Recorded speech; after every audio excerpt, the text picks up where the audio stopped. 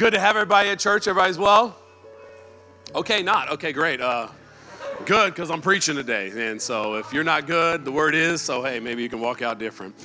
I mean, I'm excited to be in church here today. And we've been kind of in a conversation over the past couple of weeks on Christ-like and having a good conversation, talking through, if there's no respect for a higher authority, then there won't be any obedience inside of our life. And just starting from that premise of just appreciation that, man, there is a creator. And in that creator, he has a plan. And with that, we come to respect and honor. We fear him, not in that he's going to harm us, but we fear him and his authority. And with that, we drive our lives in alignment to his word. And then, the week after, last week, we talked about expectations. Everybody's got expectations. And the same thing with our Heavenly Father. He's got expectations on our lives. And so, there's a standard in which we should live by. He's got a plan. And man, if we could just fall in alignment and say, you know what, we're going to point our lives in the expectations of righteousness, our destination is going to be good. So today we're going to jump into a conversation around that realm of divine destination. If you want to write that across the top of your paper, you can write that divine destination. Divine destination. We're all on a journey and we're all heading in a direction, but there is a divine destination. God has a plan for all of his creation that the destination is eternity with him. Every single one of us. God's design is for our destination to be with him. And one of the greatest explanations I ever heard for against and a rebuttal to a human world that wants to paint God in a negative light that says, how can a loving God send people to hell?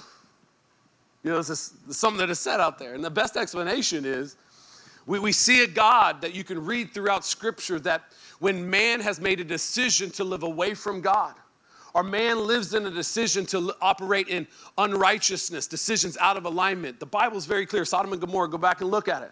God gives them over to the desires of their heart, and then they do very destructive things.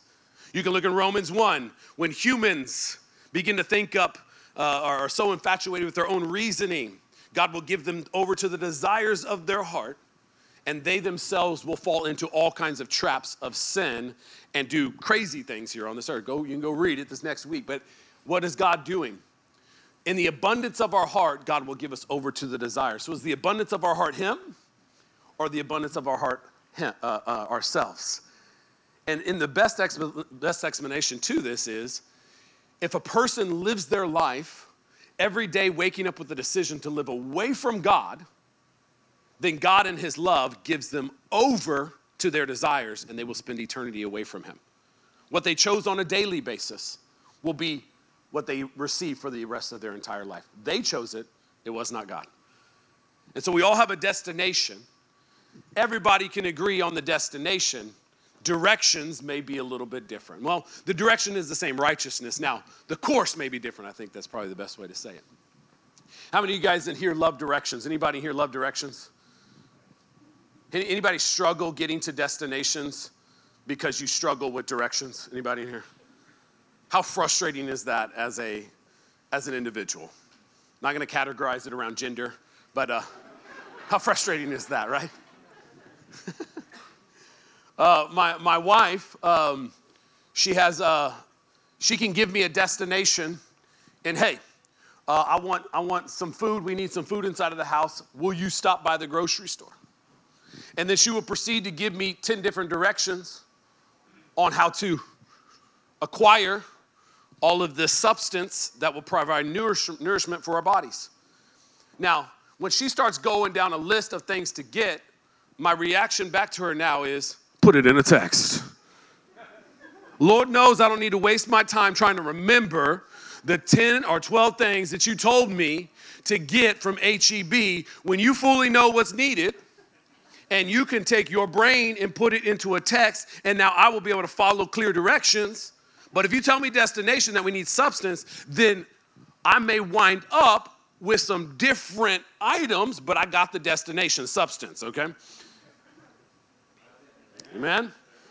Right? Just write it down. Don't waste my time. Write it down. I got destination. We got to get food, right? Anybody struggle with the destination game? Anybody struggle with direction? I struggle with directions. She could tell me one thing in 1 minute, I'll forget it the next. It's life, directions. Somewhat frustrating sometimes, getting to the destination. Directions. Sometimes in life we can get so frustrated with directions that we fall victim to, we're just going to do it our way, how we want to do it, whenever we want to do it.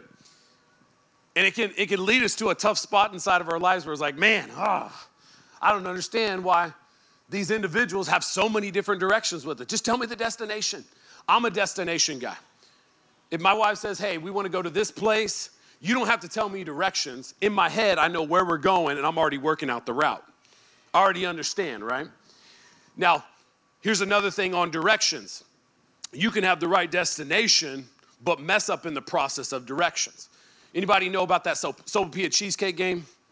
Anybody? Sopapilla cheesecake game. Okay, man, we got one. Sopapilla cheesecake. That sounds great in San Antonio. It's such a San Antonian dessert. Sopapilla? Are you kidding me? Cheesecake? Let's go. Now, a few years ago, Pastor Brian, we were hyping it up to Pastor Brian, and we were over at the house, and Heather goes to make the Sopapilla cheesecake, the infamous, we've been talking about it. Now, if you have not had Sopapilla cheesecake, you are missing the manna from heaven, okay? It just depends on where you're at on your diet game. It could be the devil, in Jesus' name, no, not today.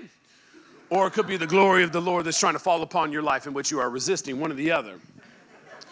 But she went about the process of creating this dessert to which Brian is so hyped up, Pastor Brian is so hyped up about. He gets the first serving, he sits down, and he scarfs it down. And by the time we are taking our first bites, Brian's going back for the second one. Now, we take our bite of ours, and instantaneously, I put it in my mouth, I was like, something ain't right with this. When you tasted the manna from heaven, you know what the manna on the second day tastes like, okay? You understand, the second day is spoiled. Something ain't right. So we go to eat, and I'm like, okay, something ain't right here. Brian is happy as all day long. He's literally like, I got the manna, the glory of the Lord has fallen, amen. On this side of it, we're like, something is wrong. So we start to go look, like, what is wrong? Well, what we found out is that Heather, instead of using the butter croissants that you lay over the top of the cream cheese, she used garlic butter croissants. And the Lord knows it was not from heaven on that day. It was to Brian. You know when you're cooking, you could just mess it up just a little bit, and then it messes the whole thing up. My Nana was cooking like a month ago when we went down there to go fishing. She's like a big cook. But my cousins were here. If you remember, my cousins Matt and Wendy are here. My cousin Wendy is gluten-free everything. She cooks a gluten-free flour and all this other stuff. Well, my Nana's trying to cook with this gluten-free flour, and she ain't having none of it. It's the first time ever I've heard in my life my Nana put something down. She had some hush puppies she put down with some shrimp. And she said, if you don't like it, then that's fine. You can go make yourself a sandwich. I was like, well, Nana's getting a little frustrated here. I didn't know what was going on. I didn't understand what the beef was. I didn't understand. And then I come to realize, I'm like, oh, she's mad because she's having to use this gluten-free flour. It's awesome. You can have a destination, but the directions can jack you up, can tear you up. You can get jacked up on the journey of life, right? The destination is heaven. The directions is righteousness. The course may be different for everybody. The vehicle is the same. We've been talking about being Christ-like. We are holy, called to be set apart. Let our lives be honorable towards Him. Do we keep on sinning with this? Do we tread upon God's grace? Or do we get this vessel in alignment with the righteousness of God? Do we rely upon Jesus Christ to meet the just standard of the law? We can't meet it of it ourselves. The vehicle is the same. We all got a responsibility for the vehicle. We all have a mandate of righteousness. The decision is ours, though, on how we chart the course. So number one, if you want to write this down, number one, each of us has our own journey to navigate. Isaiah 53, verse 5 through 6 says, but He was pierced for our rebellion, crushed for our sins. He was beaten so that we could be whole. He was whipped so we could be healed. All of us, like sheep, have gone astray or have strayed away. We have left God's path to follow our own, yet the Lord laid on Him the sins of all of us. Isaiah speaking here, what? We all, like sheep, have strayed away. Every single one of us has strayed away. We've gotten off course. We know the destination, we've got off course. And this is the point of why Jesus has been beaten and broken for the just requirement of our sins. But our responsibility as individuals is our responsibility to live in righteousness. You know, there's a story that Jesus would speak of, or a parable that he speaks about the different talents, the 3 different talents. And inside of the story, each to 1, to 3, to 5, and there's a just, the owner would come back and give a just decision on the responsibility that was taken inside of, caring for these talents that were given. And ultimately, what does it come back to? It comes back to a place on what did you do with the talent that's been given to you? Forget about everybody else on this journey. What did you do with your talent?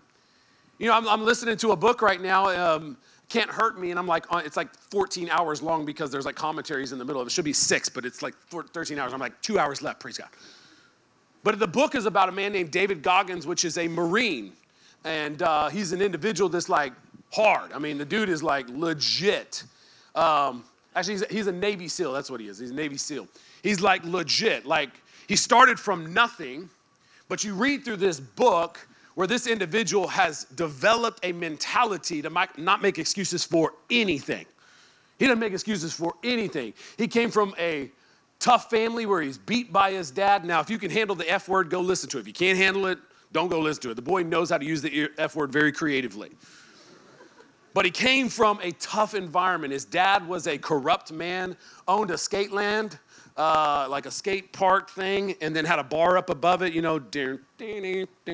back in the day, skate land. Legit, right? Pastor Faith knows all about that music. What kind of music is it again? What is it called? Freestyle. Anybody else like freestyle music? Jesus save their soul. What in the world is freestyle?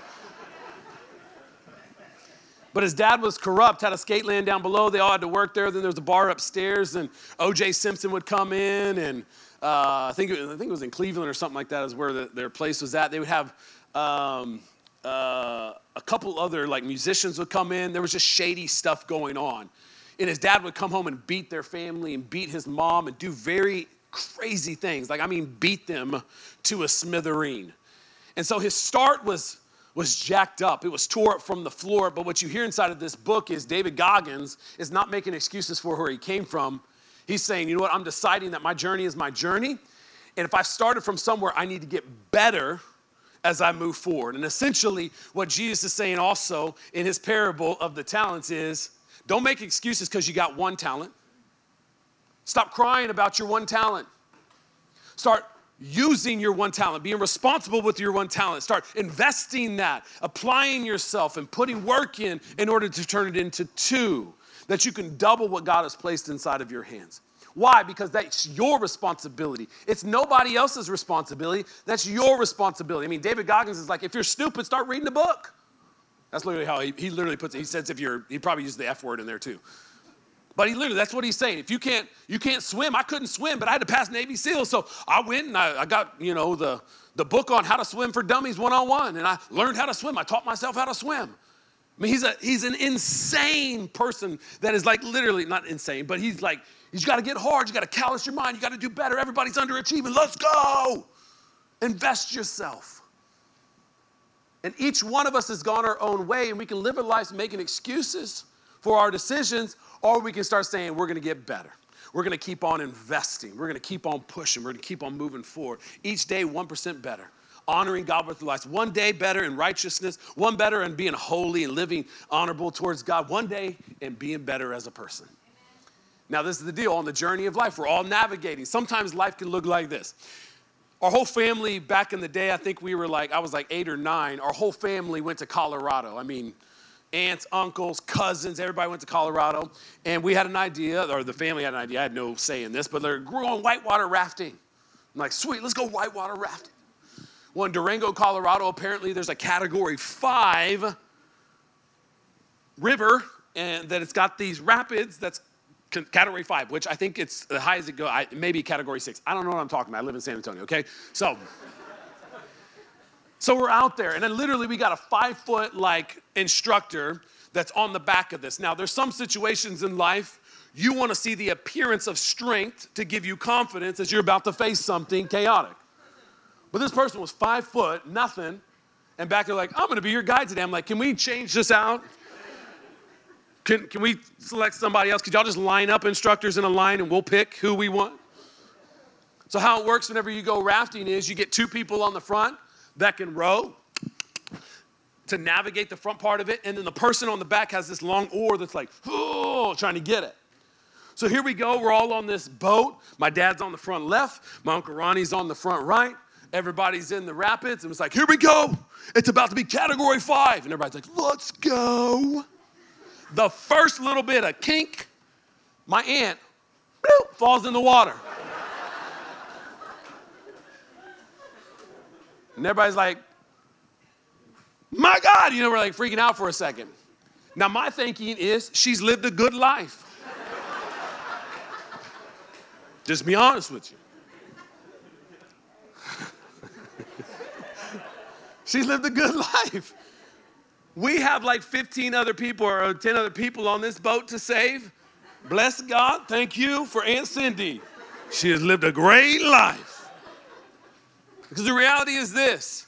If these two front people stop rowing properly, we can hit the category 5 rock that's creating the rapids and everybody goes in the water and now we're all harmed. So I'm there like, bless her in Jesus' name. God bless you. Aunt Cindy, I love you. But we are preserving ourselves. Amen. All of a sudden, she goes in. Boop. As we're blessing, she pops back out and it's like, she is risen. And we grab her and throw her inside of the boat or the raft. And it's all good. And then everybody's like, start rowing again. And we luckily get out. And this 5-foot person's like, ah, screaming out. It's crazy. It is literally crazy. But sometimes inside of life, what we know is it is chaotic. Life is chaotic. It is tumultuous. We live in a destructive, chaotic world where the enemy of this world is doing everything in his power to undermine you and I. The war is not against flesh and blood, though sometimes it feels like it, because there are evil people working against us. But the war is against principalities of the unseen world. And sometimes we can get on this boat of life that is chaotic. And when Jesus said, you're entering into a world that is corrupt. It's got trials, it's got issues, there's ups, there's downs, but take heart, I've overcome it. We can find ourselves where, man, we get into the first part of life, we feel like life is good, we're going to have this great time. And bloop, on the first thing, we're in the water. And so many people on the journey of life get caught in the water complaining that they're in the water, that they're wet, that they're in the rapids. Why is everybody else on the boat? Why am I inside of the water? I don't get it. I don't understand it. Why me? Living their life complaining rather than I have risen and reaching their hands back towards Jesus and getting back in the raft and getting on with life. We can live in a world making excuses for the chaos in which we will face in this life. But Jesus gives us comfort when he says, take heart, for I have overcome the world. You're going to face these things. You're going to struggle. There's going to be pain. But take heart. I've overcome the world. This is the same God that Jesus, this same Jesus that would say, man, when life has you challenged and struggling and you're in the middle of pain, come to me, right? Run to the Father. Again and again and again. It never gets old, especially when you're a parent, you understand this. It never gets old when your kids come running to you. I mean, they could be 35 and it feels really good, right? Because you always desire the love of your children, those in which you've partnered with God to bring into this world, those in which you've invested a whole lot of money, those that you have given your life to. And when they come in appreciation running back towards you, you're like, you want to take them in. Just like that prodigal son.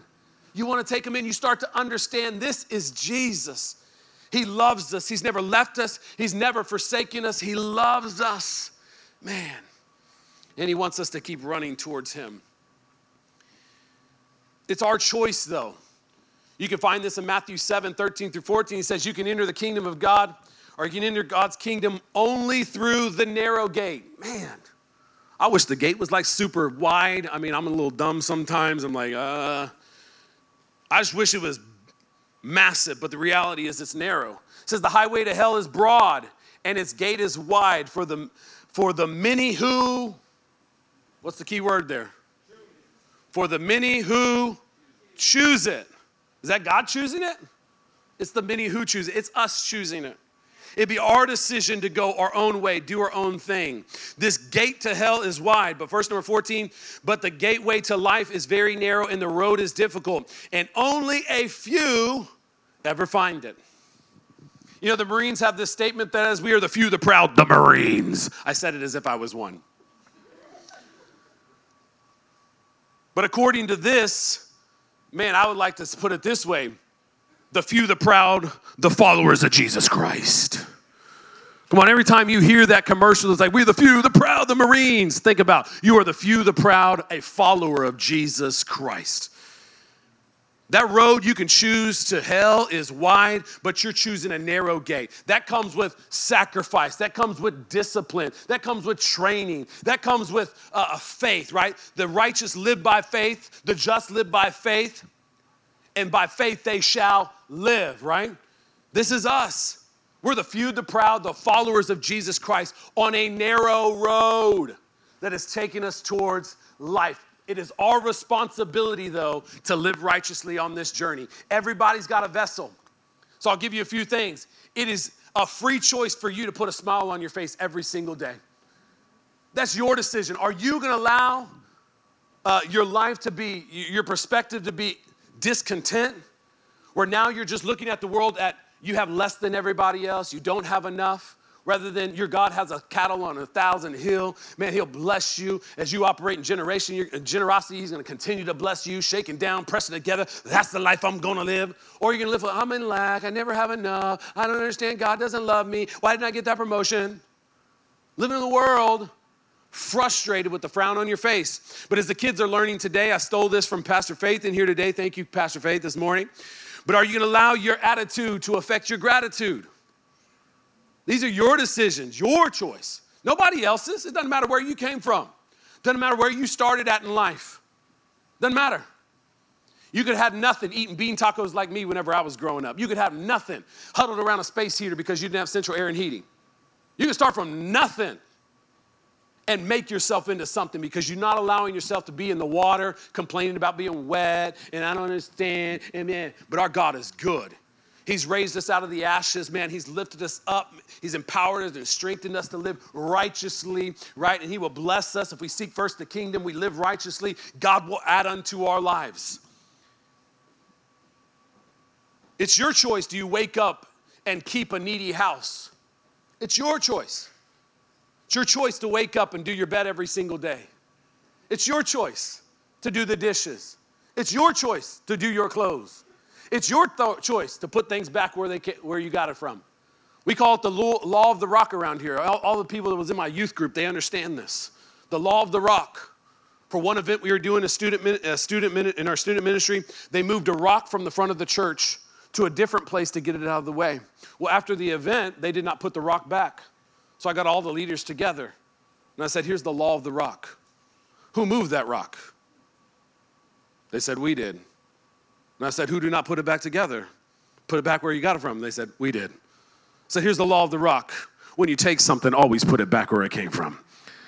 Lean Six Sigma, 5SI.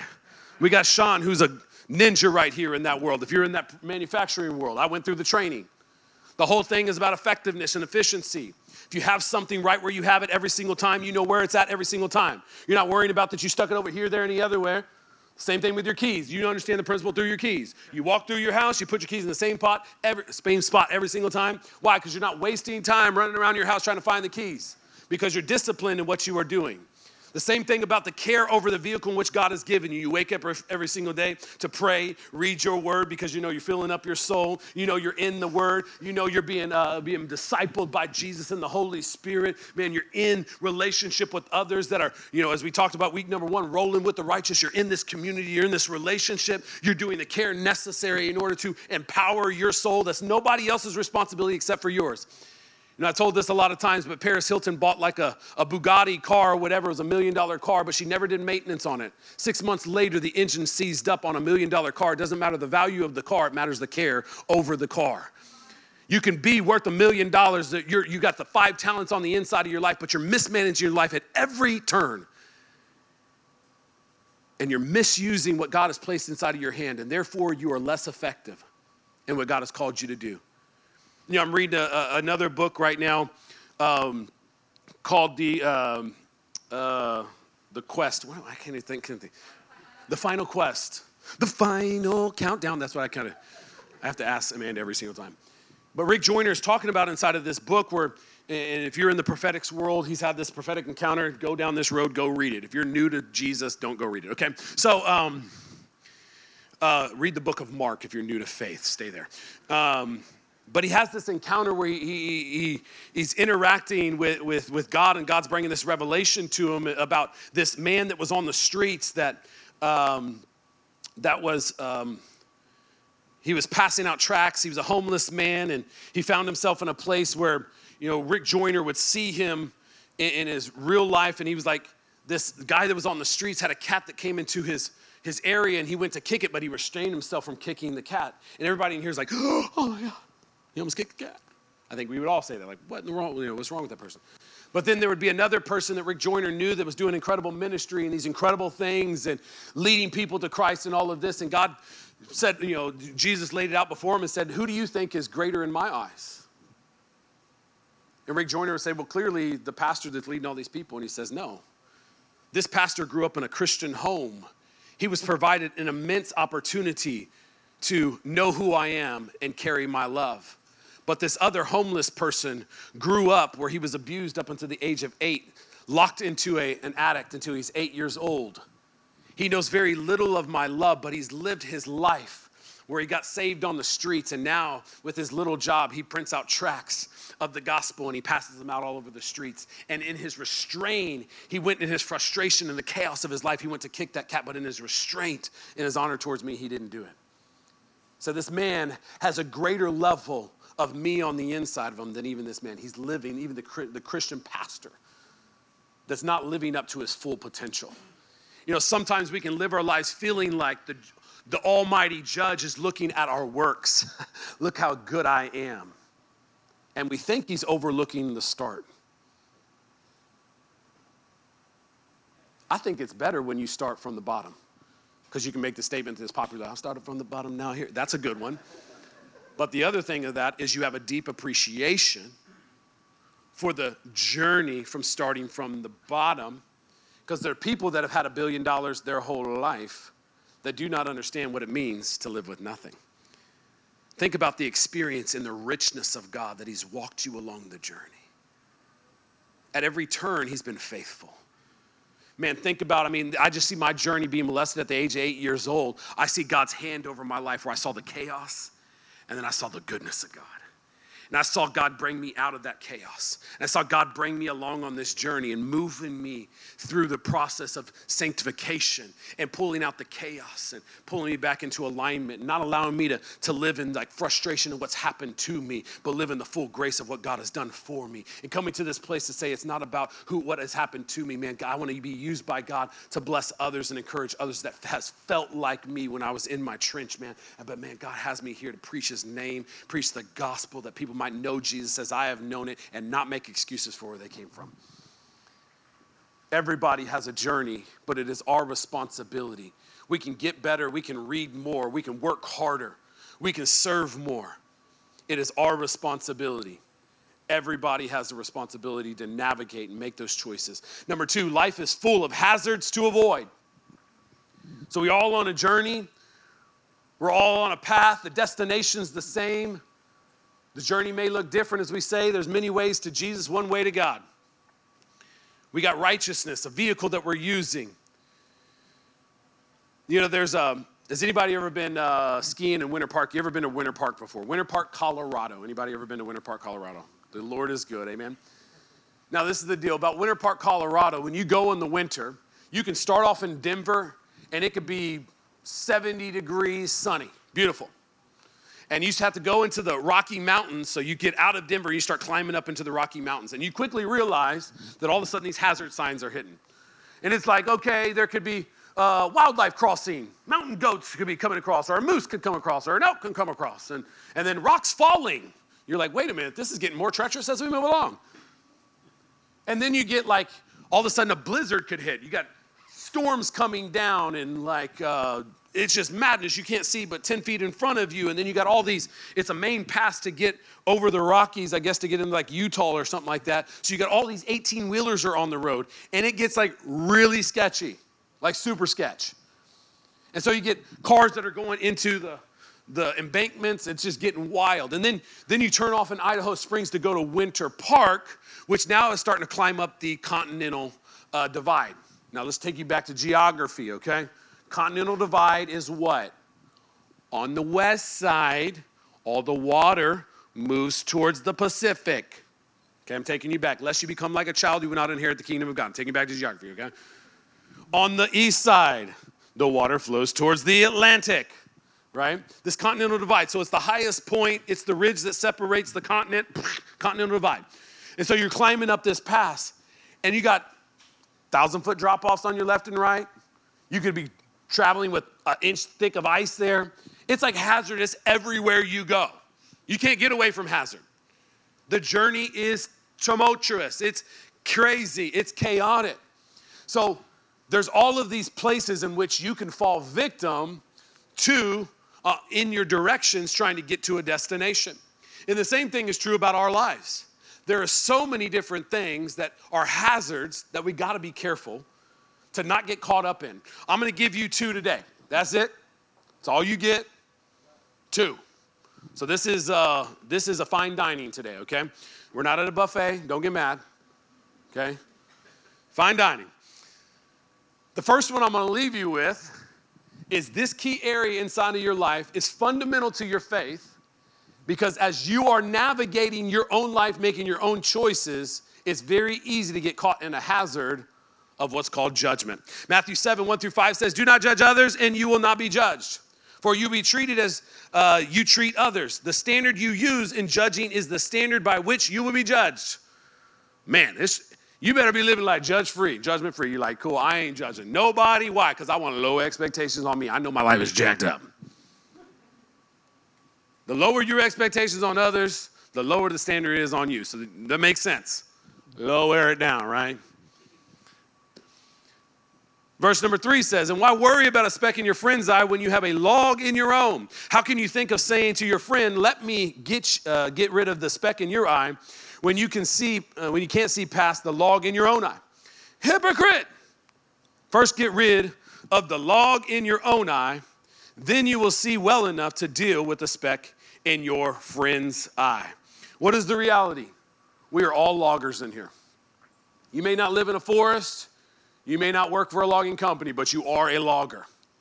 It is clear when we are on our journey of life, it is so easy to start picking out all the specks in everybody else's eye because we ourselves do not feel like we are enough.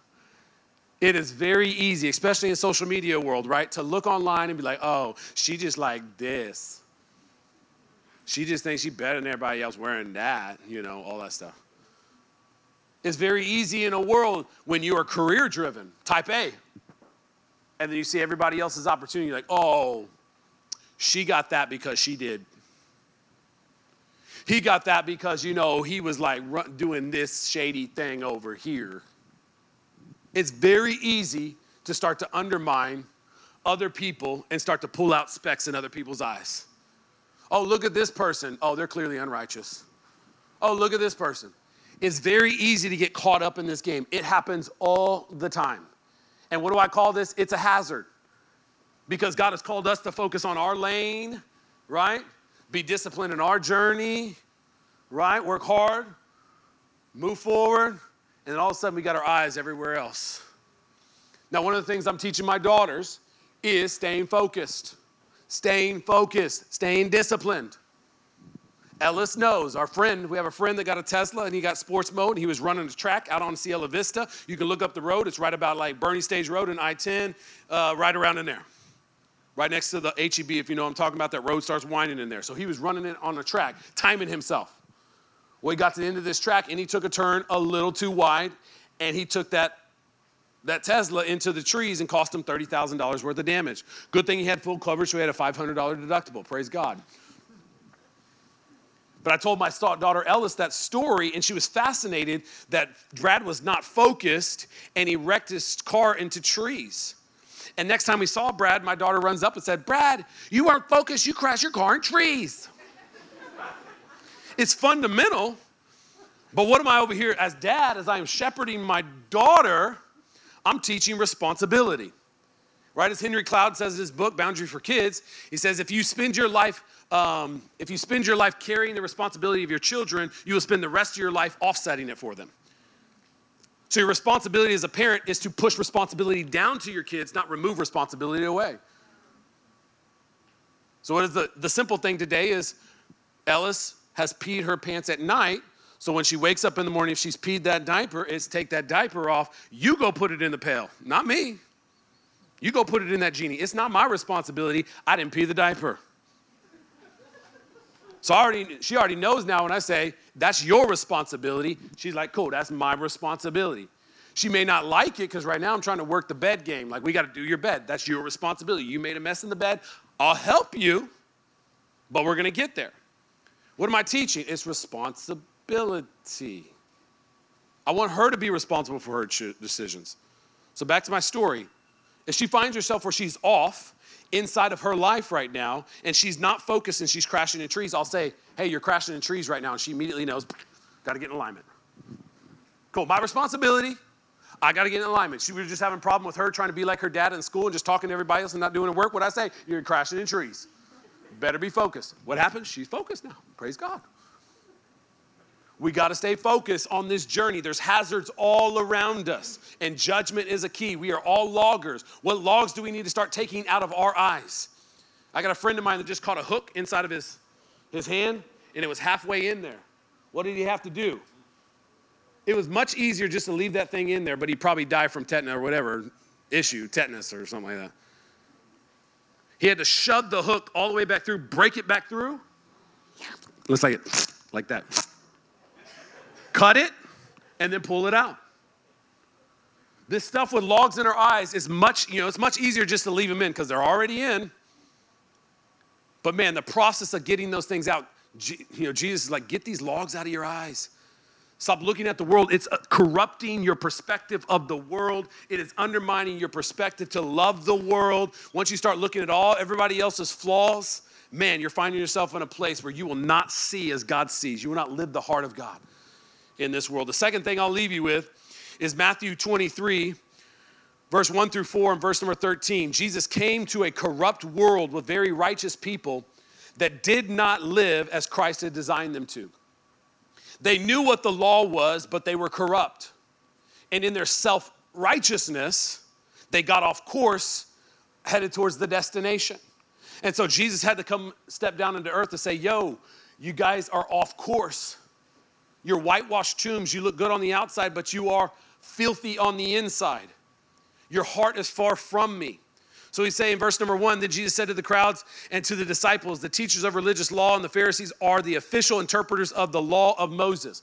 They are the preachers and the teachers of the law of Moses, God's expectation. Verse number 3, so practice and obey whatever they tell you, but don't follow their examples, for they don't practice what they teach. They crush people with unbearable religious demands and never lift a finger to ease the burden. What sorrow, skipping down to verse number 13, what sorrow awaits you, teacher of religious law, and you Pharisees, hypocrites, for you shut the door of the kingdom of heaven in people's faces. You won't go in yourself, and you don't let others enter either. The main thing he is saying to them, and he hit them up multiple different times, is you are self-righteous. You are seeing yourselves as something that you are not. The New Testament talks about be honest with yourself. Evaluate yourself properly.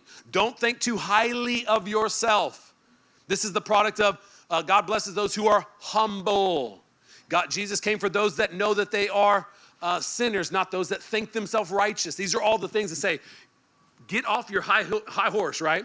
We got to get off our high horse. There's so many different hazards all around, falling rocks, inch thick ice on the roads, blizzards, all the chaos. We got judgment that can cause a log to be in our eyes. We have self-righteousness that now we can start pushing down on everybody else. Here's the deal, whenever you're and this is for a majority of people that you've known Jesus for a long period of time. if you've known him for a long period of time, it's time to pull back and say, man, how am I a sinner? What issues do I have in my life? Why am I living my life looking out, judging everybody else and their inability to live up to the expectation, but I myself am not? Self-righteousness is, man, I have the shame that I can't live up to that standard, but man, I have this conviction that if I can push everybody else down, it'll make me feel better about what I can't do. That's self-righteousness. I'm trying to push other people down by pushing myself up. Oh, look at me. I will look good on the outside, but my heart is far from God. It happens all the time in churches.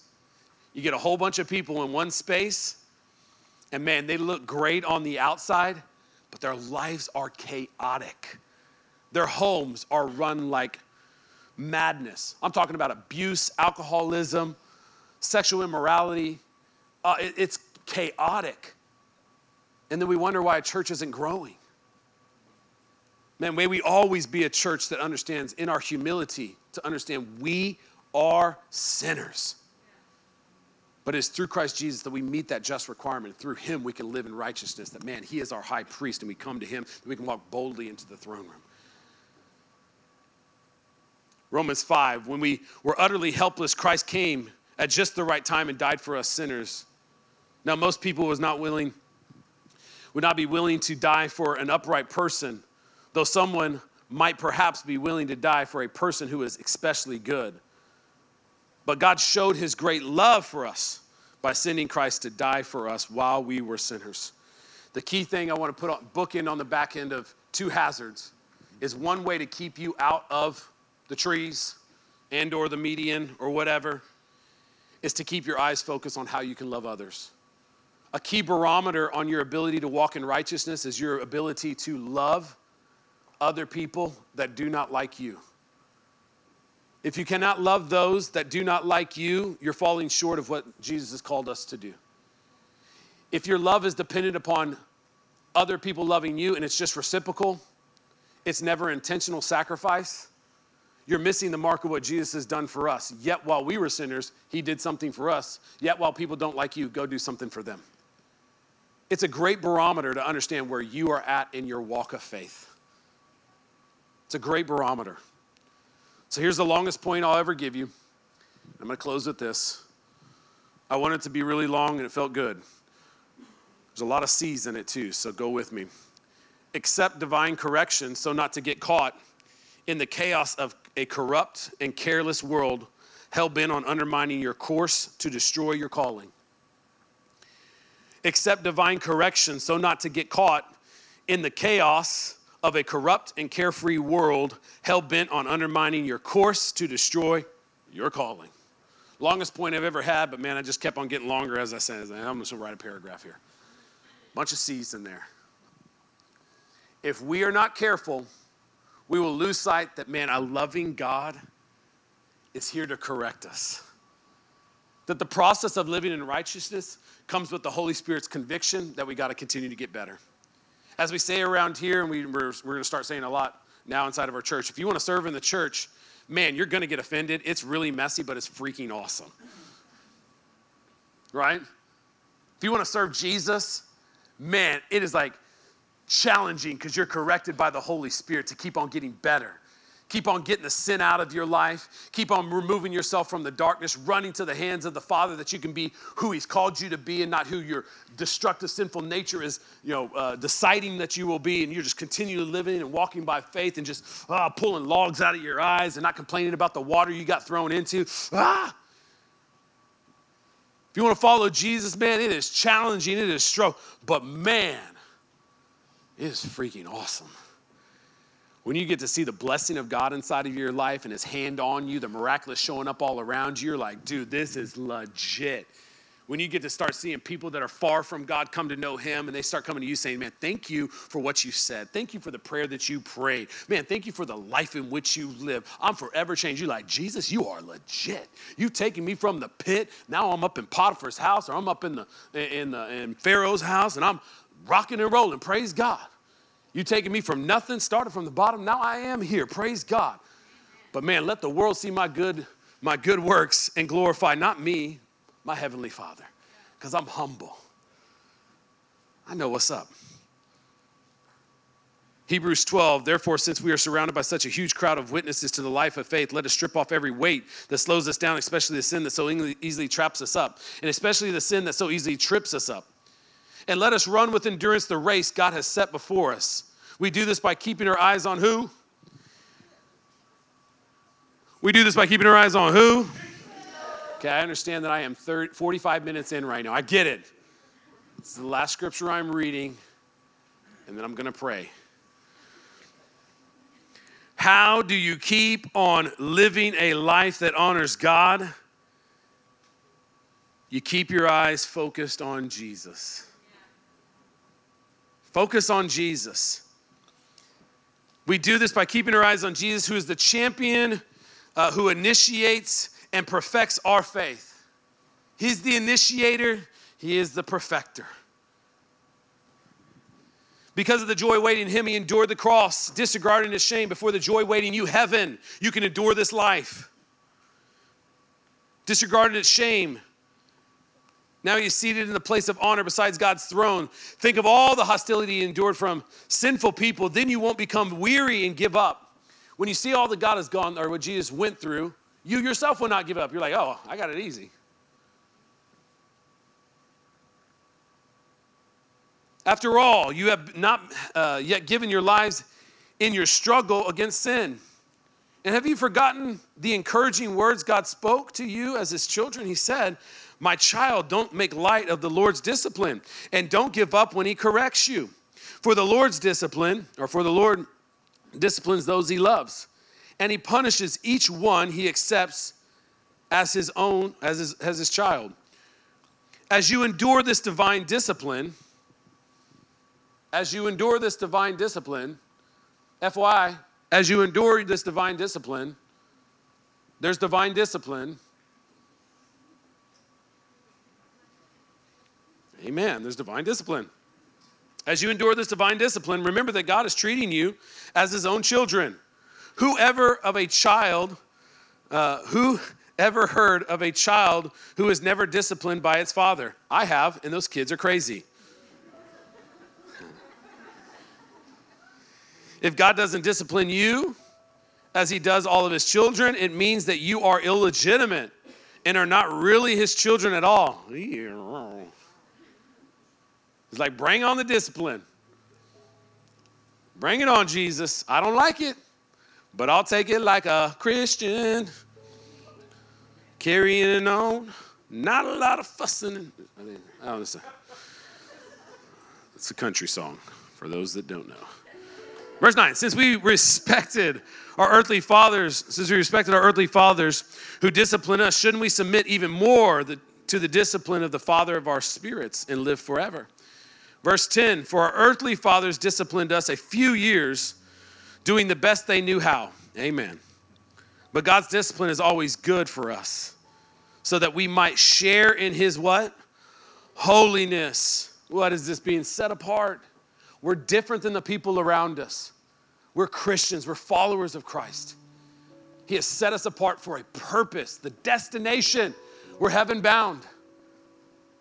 We got a vehicle that should be holy, set apart on the course with the directions in which he's given us in righteousness. No discipline is enjoyable while it's happening. Amen. It's painful. Amen. But afterwards, there will be a peaceful harvest of right living for those who are trained in this way. So let me encourage you with this last part, and then I'll pray. If you are in here today and you are like, I don't want to be disciplined anymore. I feel like I'm on the journey of discipline. I feel like every day I wake up, I'm getting a pat on the backside from God saying, you got to get yourself better. You got to get right. There's a log. If you find yourself in that realm, let me just encourage you today with verse number 12 and 13. So take a new grip with your tired hands and strengthen your weak knees. Mark out a straight path for your feet so that those who are weak and lame will not fall but become strong. Get accustomed to the process of being corrected. It's a part of the journey. If you're a Christian and you're honoring God with your life, like, God, you can knock me upside the head all you want. I'm a knucklehead. Get used to that. There is a chaotic and carefree world out there. What do I mean? It's controlled by human ideas and the responsibility. Carefree is a lack of responsibility. They are not carrying the responsibility of God. They're carrying the belief of a human mind. They're not working on behalf of the creator of the universe that has sent his son Jesus to die, that is trying to rectify all of humanity unto himself. They're working on behalf of themselves. So get used to the correction process so that you won't fall victim to a chaotic and carefree world that is hell-bent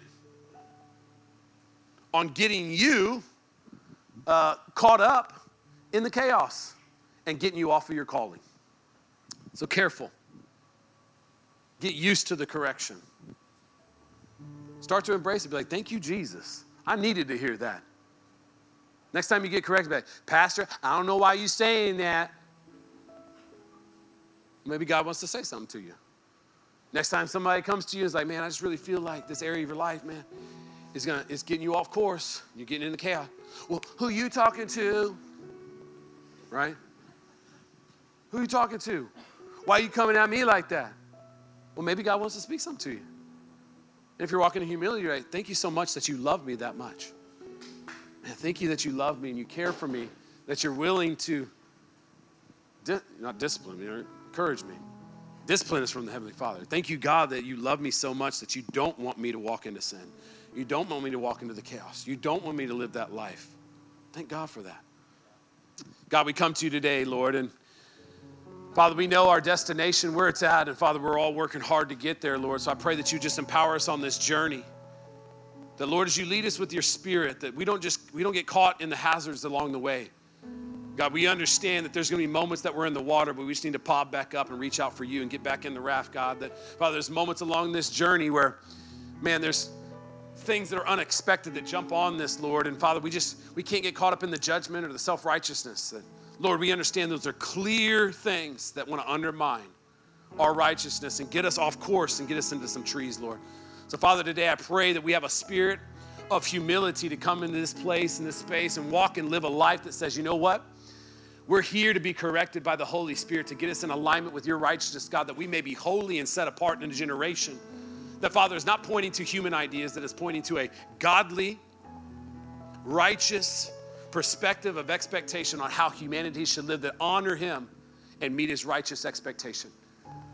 Father, your word says the righteous shall live by faith, and the faithful shall live by righteousness. We say this and pray this in your name, and everybody says, amen and amen. Amen.